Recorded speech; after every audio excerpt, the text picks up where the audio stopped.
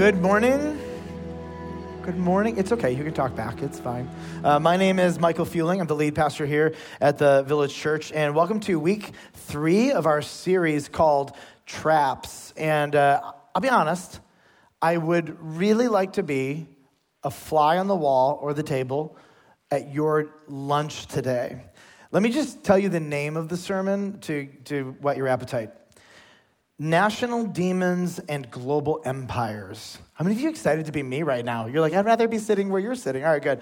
The goal of this series is to train you as followers of Christ to be able to identify clearly the traps, the designs, the schemes that the devil lays out for Christians. And one of the things we see in Scripture is that his agenda is not for your good or the good of your family. In fact, Jesus says the thief, Satan, comes only to steal, kill, and what's that word? And destroy. So at times, some of these traps are going to be laid, and one of the objectives of the trap initially might be to discourage you, or it might be to get you to fall into sin. But the end of that is always not for your good, but for your destruction. So we want to find all the ways that Scripture teaches that the evil one does this, these demonic schemes and traps. We want to train ourselves on them, and we want to familiarize so that when we see them, we don't trip over them unnecessarily. All right. So you've probably figured out by now this sermon series is not like our normal sermon series. And we got 5 more weeks of this. It's going to be awesome. You're going to love it. So the trap that we are talking about today, it has many names, but this morning we will refer to it as globalism. Now this is very simply, it's a philosophy that advocates the merging of national responsibilities for the good of the world. And here's globalism's core belief. The world and all of its people are better off through a centralized global government, military, policies, economics, and laws. In other words, a one world government. If you were to poll 1 million people and say, would you like to have a one world government that rules every part of your life? 999,999 would say no, and the one person who would say yes would be the one at the top of the org chart who is ruling everybody else. All right, so this is in stark contrast to a different philosophy called nationalism. And at its core, this is a philosophy that advocates national sovereignty and the protection of each nation's unique culture for the good of that nation and its people. So here's nationalism's core belief.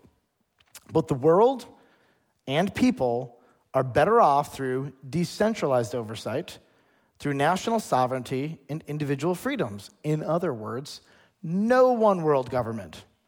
Okay, so you did not come to church to hear a preacher talk about national and international politics, so I don't want to do that. What I want to do is I would actually like to talk about these subjects biblically and theologically, and as Christ followers, you get to apply these to your own personal politics in any way you want to.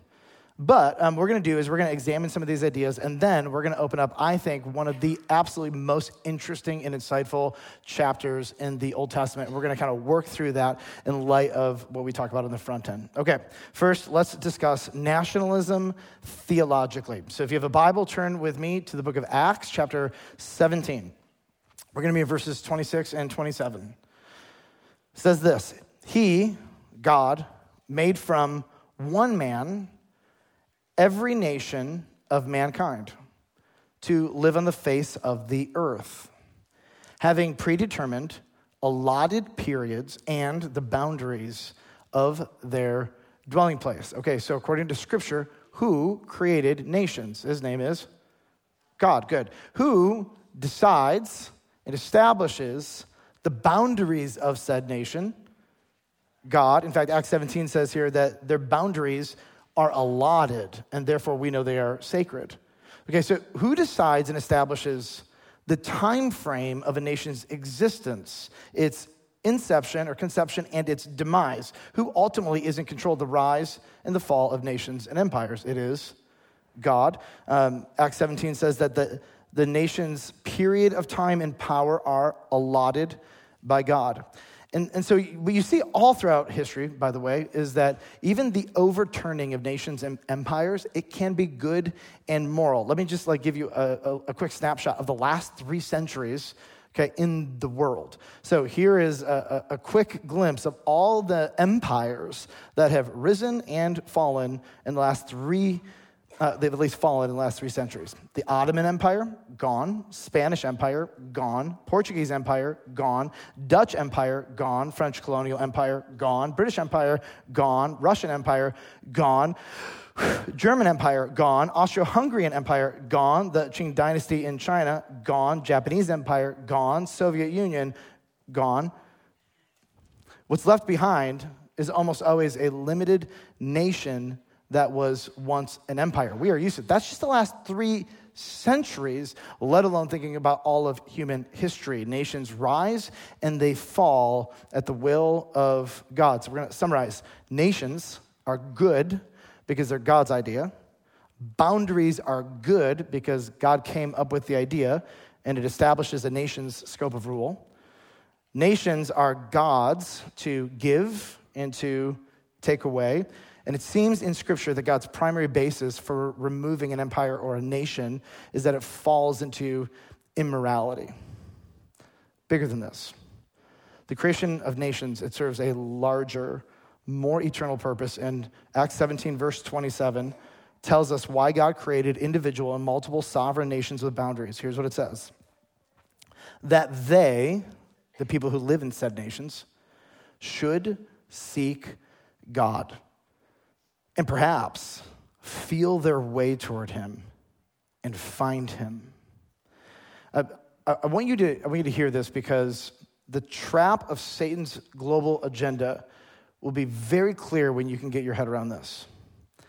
A world of distinct nations, languages, and cultures gives individual people the greatest chance of seeking and finding Jesus. This idea of a world with multiple nations, each with individual sovereignty, is not an American idea. This is God's idea.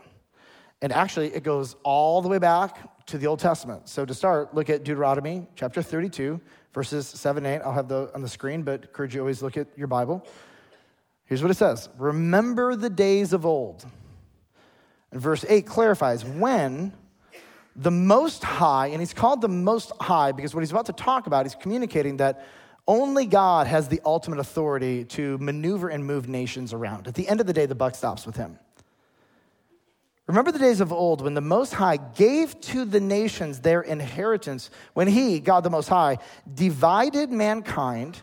He fixed the borders of the people. So Deuteronomy 32:7 is actually referencing, when it says the days of old, Genesis chapter 10. After the flood, God established all the first nations of the earth, named them after their founders, and then gave them specific and fixed boundaries over which to rule.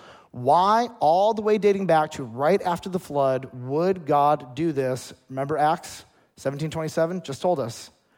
That they, the people who live in these nations, should seek God and perhaps feel their way toward him and find him. Why is this idea of nationalism so important? Well, number one, because it is biblical. But number two, because the other option is unthinkable and devastating to consider.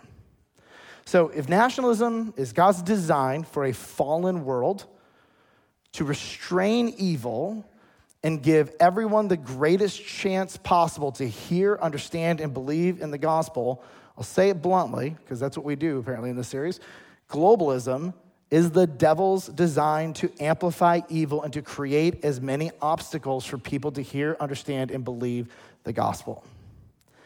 Nothing keeps people away from Jesus more significantly than empires set on world domination. To dominate the world, you must dominate nations. To dominate nations, you must dominate those in power. To keep domination, you must dominate powerful individuals through fear or greed, usually both. To dominate the masses, you must control information, ideas, and especially religion, and you must punish defectors. Welcome to every empire all throughout history, told over and over and over again. It's a story that so many humans have had to endure and die at the hands of. History in the hands of the demonic flows in only one direction, and it is globalism that pushes the world toward a one-world government. No more nations, no more national sovereignty, no more borders, one world, one government, one ruler, one law. Does that sound enticing to anybody in this room, by the way? Probably not. So achieving this goal requires the dismantling of the four biblical enemies of globalism. I want you to hear this because you need to have eyes to see what happens real time here. And as you read the story of Daniel and the Babylonian captivity, as you just read history books about Germany, World War II, it's always these four enemies that if someone is going to move an empire towards global domination, these things get in the way. Enemy number one is individual rights. Individual rights is not an American idea. Old Testament law is the first law in human history that removed the dictator, that removed the one person of which all people are subservient to, where God is it. And it gives individual rights to every human being who lives in the borders and the boundaries of that nation. People have the opportunity for individual, unique autonomy. They have the ability to own property and to own land. When said individual rights are violated, there is a minimal law set aside to make sure justice is upheld communally and locally.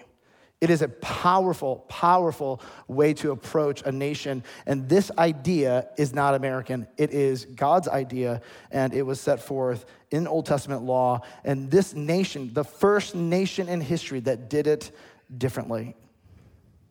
Globalism does not value individual rights because it doesn't exist for you. You exist for it. Enemy number two, the family unit. There are few greater hindrances to globalism than an intact family that is intentionally raising its children. Distract the parents so that the state can raise your children on social media. In fact, destroy the marriage so that while you're busy trying to fix that, the state can say, we've got your kids and we have a wonderful plan for their life. Trust us. In the modern era, whenever globalism is on the rise, it seeks control of child rearing and indoctrination. From preschool to higher ed, they must control the news, social media, the flow of information so that they can replace moms and dads. This is not new. It's not a conspiracy. It happens over and over and over again in history. Enemy number three is national sovereignty. Globalism unchecked will eventually require nations to acquiesce their own will and their own sovereignty. For, of course, the common good. And of course, their leaders also, they can sell themselves and their people for a cost. And all you need is a national or global cataclysm. Enemy number four is the church. Only the church has the power of the gospel at its fingertips. And we're going to watch this towards the end of the message here. But if you do not have the power of the gospel, the Holy Spirit in you, you will not be able to sustain if you happen to make it long enough in this world. And if the evil one has his agenda satisfied, you will need the power of the Holy Spirit in order to remain faithful to Jesus. So the goal of globalism, no matter where you find it, whatever package it comes in, communism, socialism, democratic socialism, Republican, Democrat, independent, libertarian, doesn't matter. Satan will masquerade as any global or any political party to take down these four enemies. This is why I'm not loyal to political parties, because what was once a Republican is now a Democrat, was once a Democrat becomes a Republican, and then it's a libertarian, and then in 3 months that changes, and then you're stuck on some kind of video and recording advocating for something. It's ridiculous.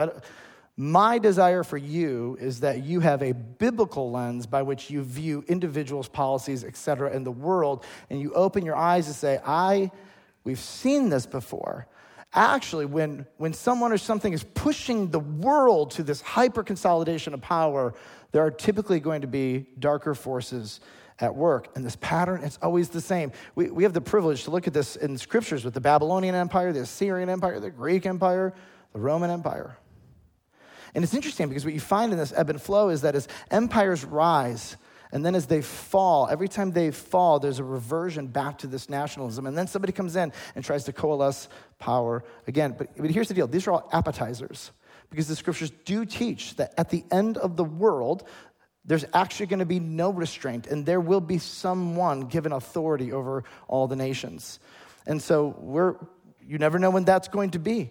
But we do know at the end of time that is coming, and you're going to need the power of the Holy Spirit. All right, so as we examine scriptures closely, we learn something really important, and I want you all to hear this.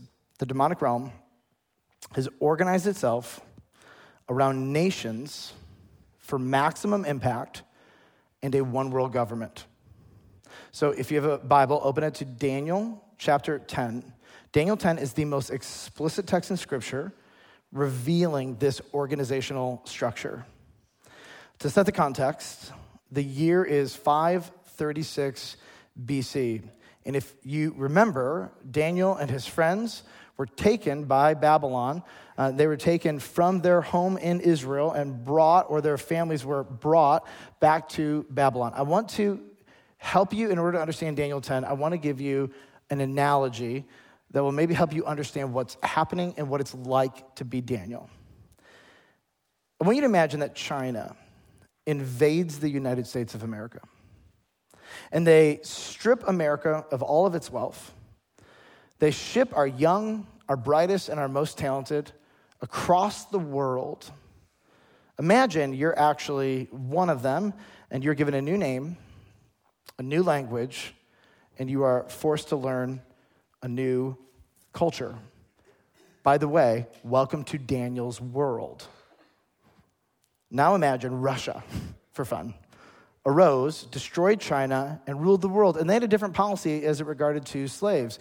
What they decided to do is they would send everybody back to where they came from, allow them to rebuild their respective nations, but they would still keep power and control. So it's sort of making them feel like they're benevolent, but still retaining their global control. Imagine you get to be the person who, after being extracted and your family and all your loved ones from your life and to have your homeland destroyed, to have your capital destroyed, you get to go back and lead the charge, and you get to rebuild your capital city. This is what Daniel is experiencing. Daniel has a privilege to be a part of this crew that goes back home to rebuild Jerusalem and to rebuild the nation of Israel. Do you guys think that process when he got back to Israel to rebuild was easy or hard? It's excruciating because there are forces that work behind the scenes that did not want this nation rebuilt. And so Daniel chapter 10, verse 1, here's what it says. In the 3rd year of Cyrus, king of Persia, a word was revealed to Daniel. And this word was an answer to a very specific prayer. Daniel spent 21 days fasting and praying. And here's the question: God, why is this so hard? We are going back to the land you gave us. We are trying to be about your business and build your nation, and everything is difficult, and there are obstacles everywhere. What is going on? So with this context in mind, what I want to do is I want to read for you Daniel chapter 10, verses 1 through 12. And I want you to listen along, or if you have a Bible, you can follow in your Bible. In the 3rd year of Cyrus, king of Persia, 536 BC, a word was revealed to Daniel, who was named Belteshazzar. And the word was true, and it was a great conflict. And he understood the word and had understanding of the vision. Now what happens in verse 2 is it's going to explain how all this came about. In those days, I, Daniel, was mourning for 3 weeks. I ate no delicacies, no meat or wine entered my mouth, nor did I anoint myself at all for the full 3 weeks. On the 24th day of the 1st month, as I was standing on the bank of the great river, that is the Tigris, I lifted up my eyes and looked, and behold, a man clothed in linen, with a belt of fine gold from Uphaz around his waist. His body was like beryl, his face like the appearance of lightning, his eyes like flaming torches, his arms and legs like the gleam of burnished bronze, the sound of his words like the sound of a multitude. And I, Daniel, alone saw the vision. For the men who were with me did not see the vision, but a great trembling fell upon them, and they fled to hide themselves. So I was left alone and saw this great vision, and no strength was left in me. I love this line. My radiant appearance was fearfully changed, and I retained no strength. Then I heard the sound of his words. And as I heard the sound of his words, I fell on my face in deep sleep with my face to the ground. Literally, he passed out in the presence of this angel. And behold, as he's unconscious, a hand touched me and set me trembling on my hands and knees. And he said to me, "O Daniel, man greatly loved, understand the words that I speak to you, and stand upright. For now I have been sent to you." And when he had spoken this word to me, I stood up trembling. If you were Daniel on day 20 of this 21-day prayer and fasting, and somebody asked you, "Has God heard your prayer?" what would Daniel's response have been? I'm sure he heard it, but he's not doing anything about it. I'm 20 days in and nothing's happening. Well, verse 12 tells us what actually was going on. Then this angel, says to Daniel, then he says to me, "Fear not," which, by the way, if you ever see an angel, I never have, but apparently in Scripture, it'll make you pass out. "Fear not, Daniel, I'm not going to kill you. It's fine. I love you. Daniel, for from the first day that you set your heart to understand and humbled yourself before your God, your words have been heard, and I have come because of your words."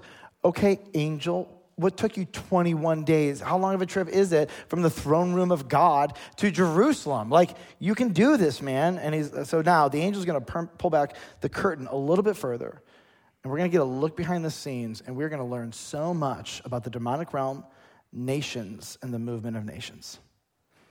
The angel says to Daniel in verse 13, "The prince of the kingdom of Persia withstood me 21 days. But Michael," great name, "one of the chief priests, came to help me. For I was left there with the kings of Persia, and came to make you understand what is to happen to your people in the latter days." Okay, I've got 7 questions. A lot more, but I'm going to boil it down. Question number 1. Who is the prince of Persia? The prince of Persia is a powerful empire demon. That's who that is.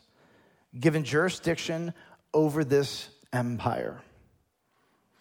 Now, verse 20 leads me to my second question. Who's the prince of Greece? I didn't read that to you, but in verse 20, there's another prince of Greece waiting to take the prince of Persia's place. Who is this? This is another empire demon. What the book of Daniel teaches actually is that this empire is going to be replaced by the Greek empire. And so behind the scenes, this other empire demon is getting ready to compete with the Persian demon, the prince of Persia, and he's getting ready to overtake them. And history plays itself out, and inevitably, probably at the call of God, this Greek empire demon overtakes the Persian demon. Here's my third question. Who are the kings of Persia? Well, minimally, they are lesser demons under the authority of the prince of Persia. So we have this prince-king dynamic hierarchy. Ignore that. It's not playing by those rules here. And so what you have is the prince of Persia, this empire demon, and then it has multiple kings of Persia. And what these appear to be are likely, they are the demons that had oversight of specific nations. All of these nations came together under the subjugation of the prince of Persia. Okay, who is Michael? Michael is one of the archangels. Appears to be a small team of angels with the greatest amount of authority. It appears also in Scripture that Michael's unique job is oversight of the nation of Israel and the Jewish people. All right, here's a question, number 5. How exactly did Michael set the lesser angel free? So in our brains, like when we think of warfare, we think of like swords and blood and death, etc. Angels and demons, they don't seem to work in that way. Their weapon is authority. And so when there is a higher authority The lesser authorities are required to submit to said demon. Now, there can be a duke out and an exchange of words, etc., but at the end of the day, lesser authorities, by the spiritual laws of the universe, are somehow required to submit. I don't know what it looks like. I've never seen angels and demons fight, so I don't know. But it appears throughout Scripture that it is about authority. All right, so let's take a moment and just consider kind of the demonic hierarchy. So there's this empire demon of Persia. Well, who is more powerful than him? Well, there's Michael. Michael, one of the archangels, has a greater level of authority. Okay, well, then who's more powerful than Michael? And in the New Testament, the book of Jude, chapter 1, verse 9, it tells this story. It's a strange story, but it's pretty cool. There's a fight between Lucifer, Satan, and Michael, and they're fighting about the body of Moses. And Michael apparently doesn't have the authority to tell Satan what to do, so he has to go above Satan's head and call on Jesus and rebuke him in Jesus' name. Because who has a higher authority and power than Satan himself? None other than Jesus. This is the one time we were like, what's the answer, everybody in church? Jesus. And Jesus is not an angel. Jesus is God. Jesus is the creator and designer of each of the angels' unique personalities and temperaments. Yes, they're not all the same.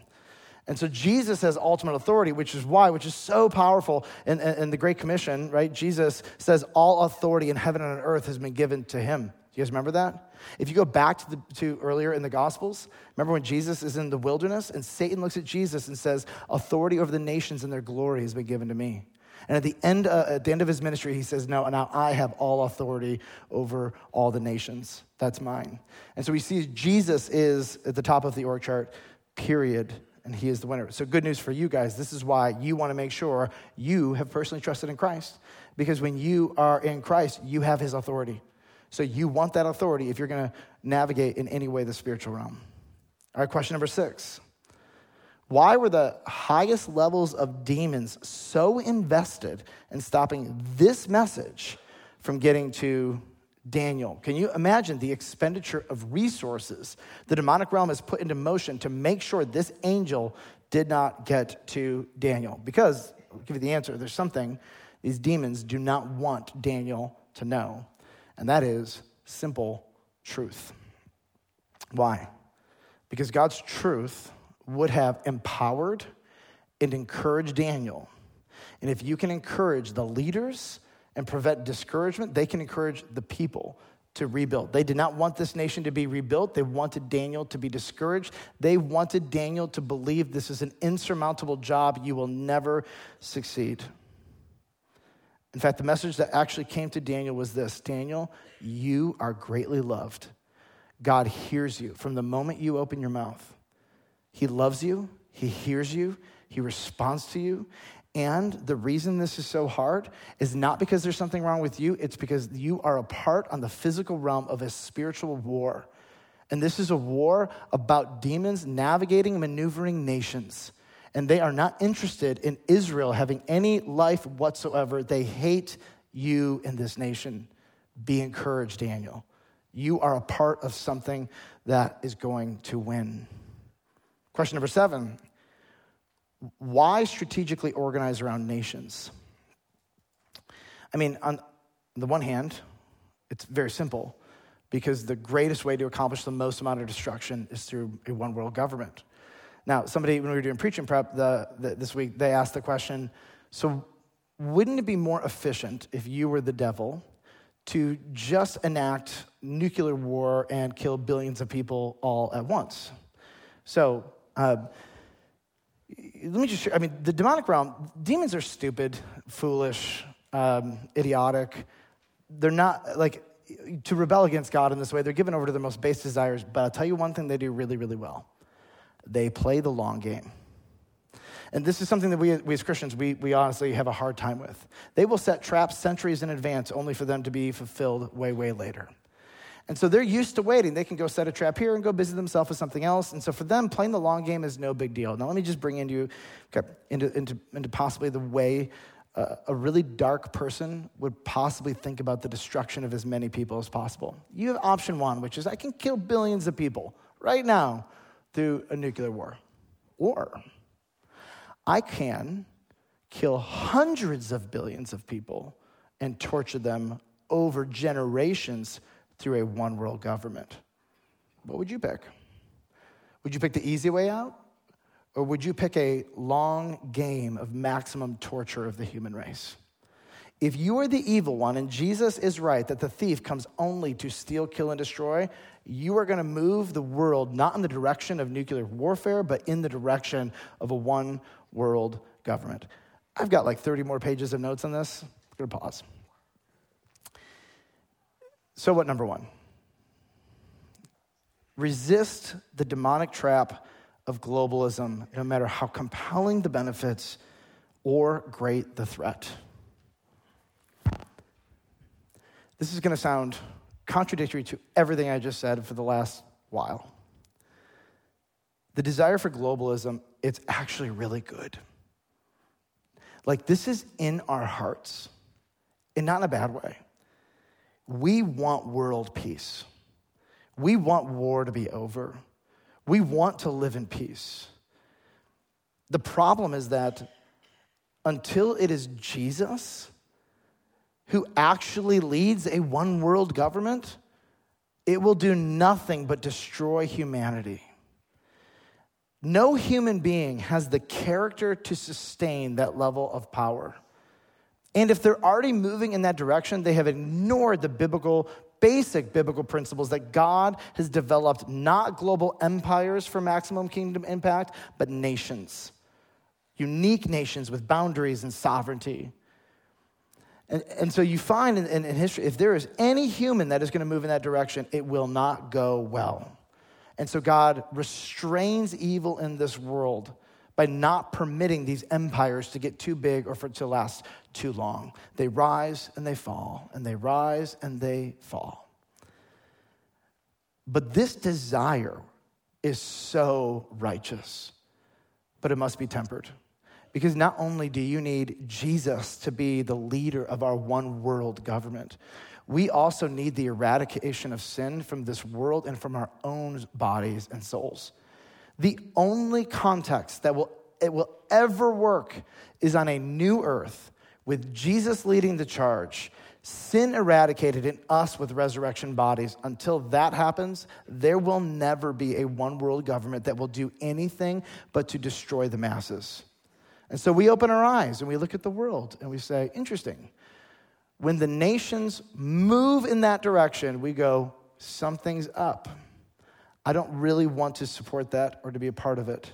Let no one delude you to the social benefits of globalism. It's good for the world. You'll be happier. You will be destroyed. Because that is the agenda of the evil one. So what, number two? Live as if it's the end. And also as if it's not the end. Is anybody confused by that? I'm a little. All right. If Jesus comes back, are you ready? Number one, the only way to begin to be ready is to personally trust in Christ. You and God need to be reconciled to each other, period. That only happens when you come to God and say, I have sinned, I believe, and Jesus is my God. I believe he died for my sins and was raised from the dead. That is essential. You do not want to be unreconciled to God when Jesus comes back. You want to be saved, forgiven through faith in Christ. If you have never done that, that is my plea. Jesus could come back. Do not wait, because if he comes back or the world ends, there are no second chances. But what if he waits another millennium to come back? I bet if you were to ask the majority of Christians in World War II, when literally people are being killed at rates that human history has never seen before, they would tell you, surely this has to be the end. And it wasn't. And then every empire that rose and fell before that, if you were to take the people of God, they would say, surely this has to be the end. And then God restrained that empire. And then another one would come and they would say, surely this needs to be the end. And I'm not a prophet. I don't know what's going to happen. I don't know the ebb and flow of this next season of history. 2024 is going to be a trip and a half. Here's what I do know. Jesus, if you come back right now, I am ready. I have trusted in you, and I don't want to be the guy who, like, when Jesus comes back, I'm doing something incredibly stupid and living in sin. Like, I want him to come home, and I want this place to be hospitable for him. But at the same time, if this is just another ebb and flow, and these are all just appetizers for the larger event in human history that will happen at the end of the world, if that's what's going on here, then what I want to do is I want to make sure I am investing in a multi-generational spiritual legacy for my children, for our church, for my grandchildren, my great-grandchildren. I want to be about building the kingdom as intentionally as I possibly can. I'm ready, Jesus, if you come, and I am ready if you wait. And this is the tension of the Christian life. Take me now or wait, whatever it is, I will be faithful to you. Lastly, so what, number 3? Only Jesus can both save and protect you. The government has limits, but it cannot save your soul, it cannot protect your eternity. It has proven itself to not be in the best interest of your children and grandchildren and great-grandchildren and the children coming after. But if your life and eternity is in the hands of Jesus, I'm telling you, that is exactly where you want it. I want to fast forward with me to the very end of history. Revelation chapter 13, I want you to just watch as this unfolds. Revelation 13, verse 5, and the beast was given a mouth uttering haughty and blasphemous words. This is the end of the world now. And I want you to pay attention to these verbs because the beast is passive. It's receiving here. And it was allowed to exercise authority for 42 months. Who allowed it? God. It, the beast, opened its mouth to utter blasphemies against God, blaspheming his name and his dwelling, that is, those who dwell in heaven. Look at verse 7. Also, it was allowed to make war on the saints and to conquer them. Let me be crystal clear what it's saying, to kill them. And authority was given it over, watch the scope of this, every tribe and people and language and nation, and all who dwell on the earth will worship it. Everyone whose name has not been written before the foundation of the world in the book of life of the Lamb who was slain. Let me summarize. At the end, when the appetizers are over, when the empires stop falling, the empire rises and rises and rises to the point of global domination. Every person on the earth will bend the knee and worship, except for those whose names are in the book of life. They will resist and they will be killed, but they will resist. And let me tell you who also plays the long game. We do.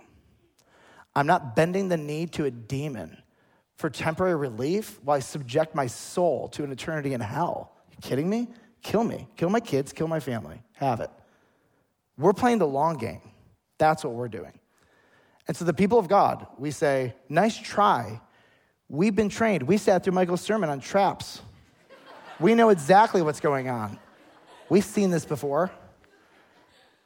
And we're not going to bend the knee because we have one king, and his name is Jesus. And we don't subject ourselves to any other king but him. And the only possible way any of us would be able to endure that is if you have the Holy Spirit. Period. That is it. You have to trust in Christ and receive the Holy Spirit. That way your name is written in that book. Those are the only people who make it.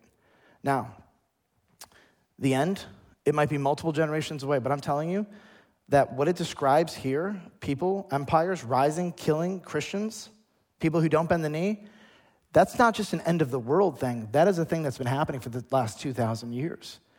And the only thing that makes these people stand for Christ is the power of the Holy Spirit inside of them. I don't know what's going to happen in America. I don't know what's going to happen with the globe. I mean, I watch all this carefully, but I don't know. I'm not a prophet. And even if this is just an appetizer for something way in the future, 1,000 years or more in the future, we very well may find ourselves at one point in our life in this position where bend the knee or die. And this is the only thing that will protect you in this is the power of the Holy Spirit. Otherwise, you will bend the knee. The power of the Holy Spirit, though, is what protects you in these circumstances.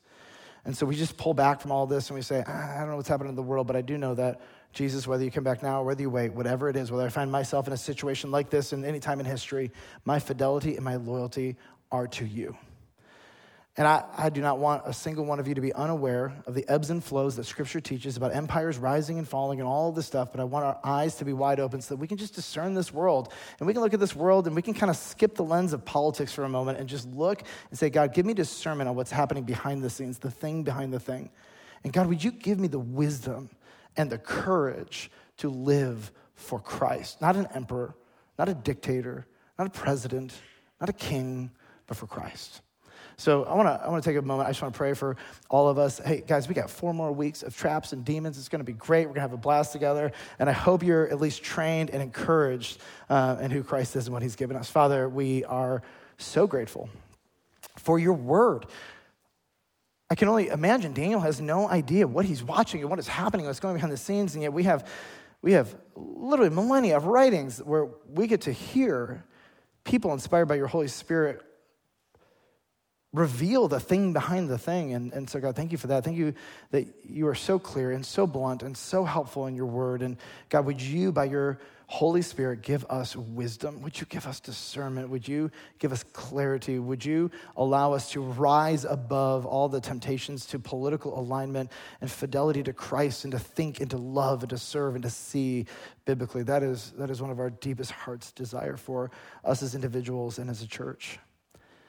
And God, I thank you that one day there will come a global leader who will crush all of his enemies and who will lead with peace and who will restore us and give us new bodies where there will be a resurrection. And Lord, we will get to live with you and have all of the dreams that our heart really, really wants satisfied, but only in Christ. Until that day, thank you for the blood of Christ. We love you and we want to serve you. Help us. We need your help.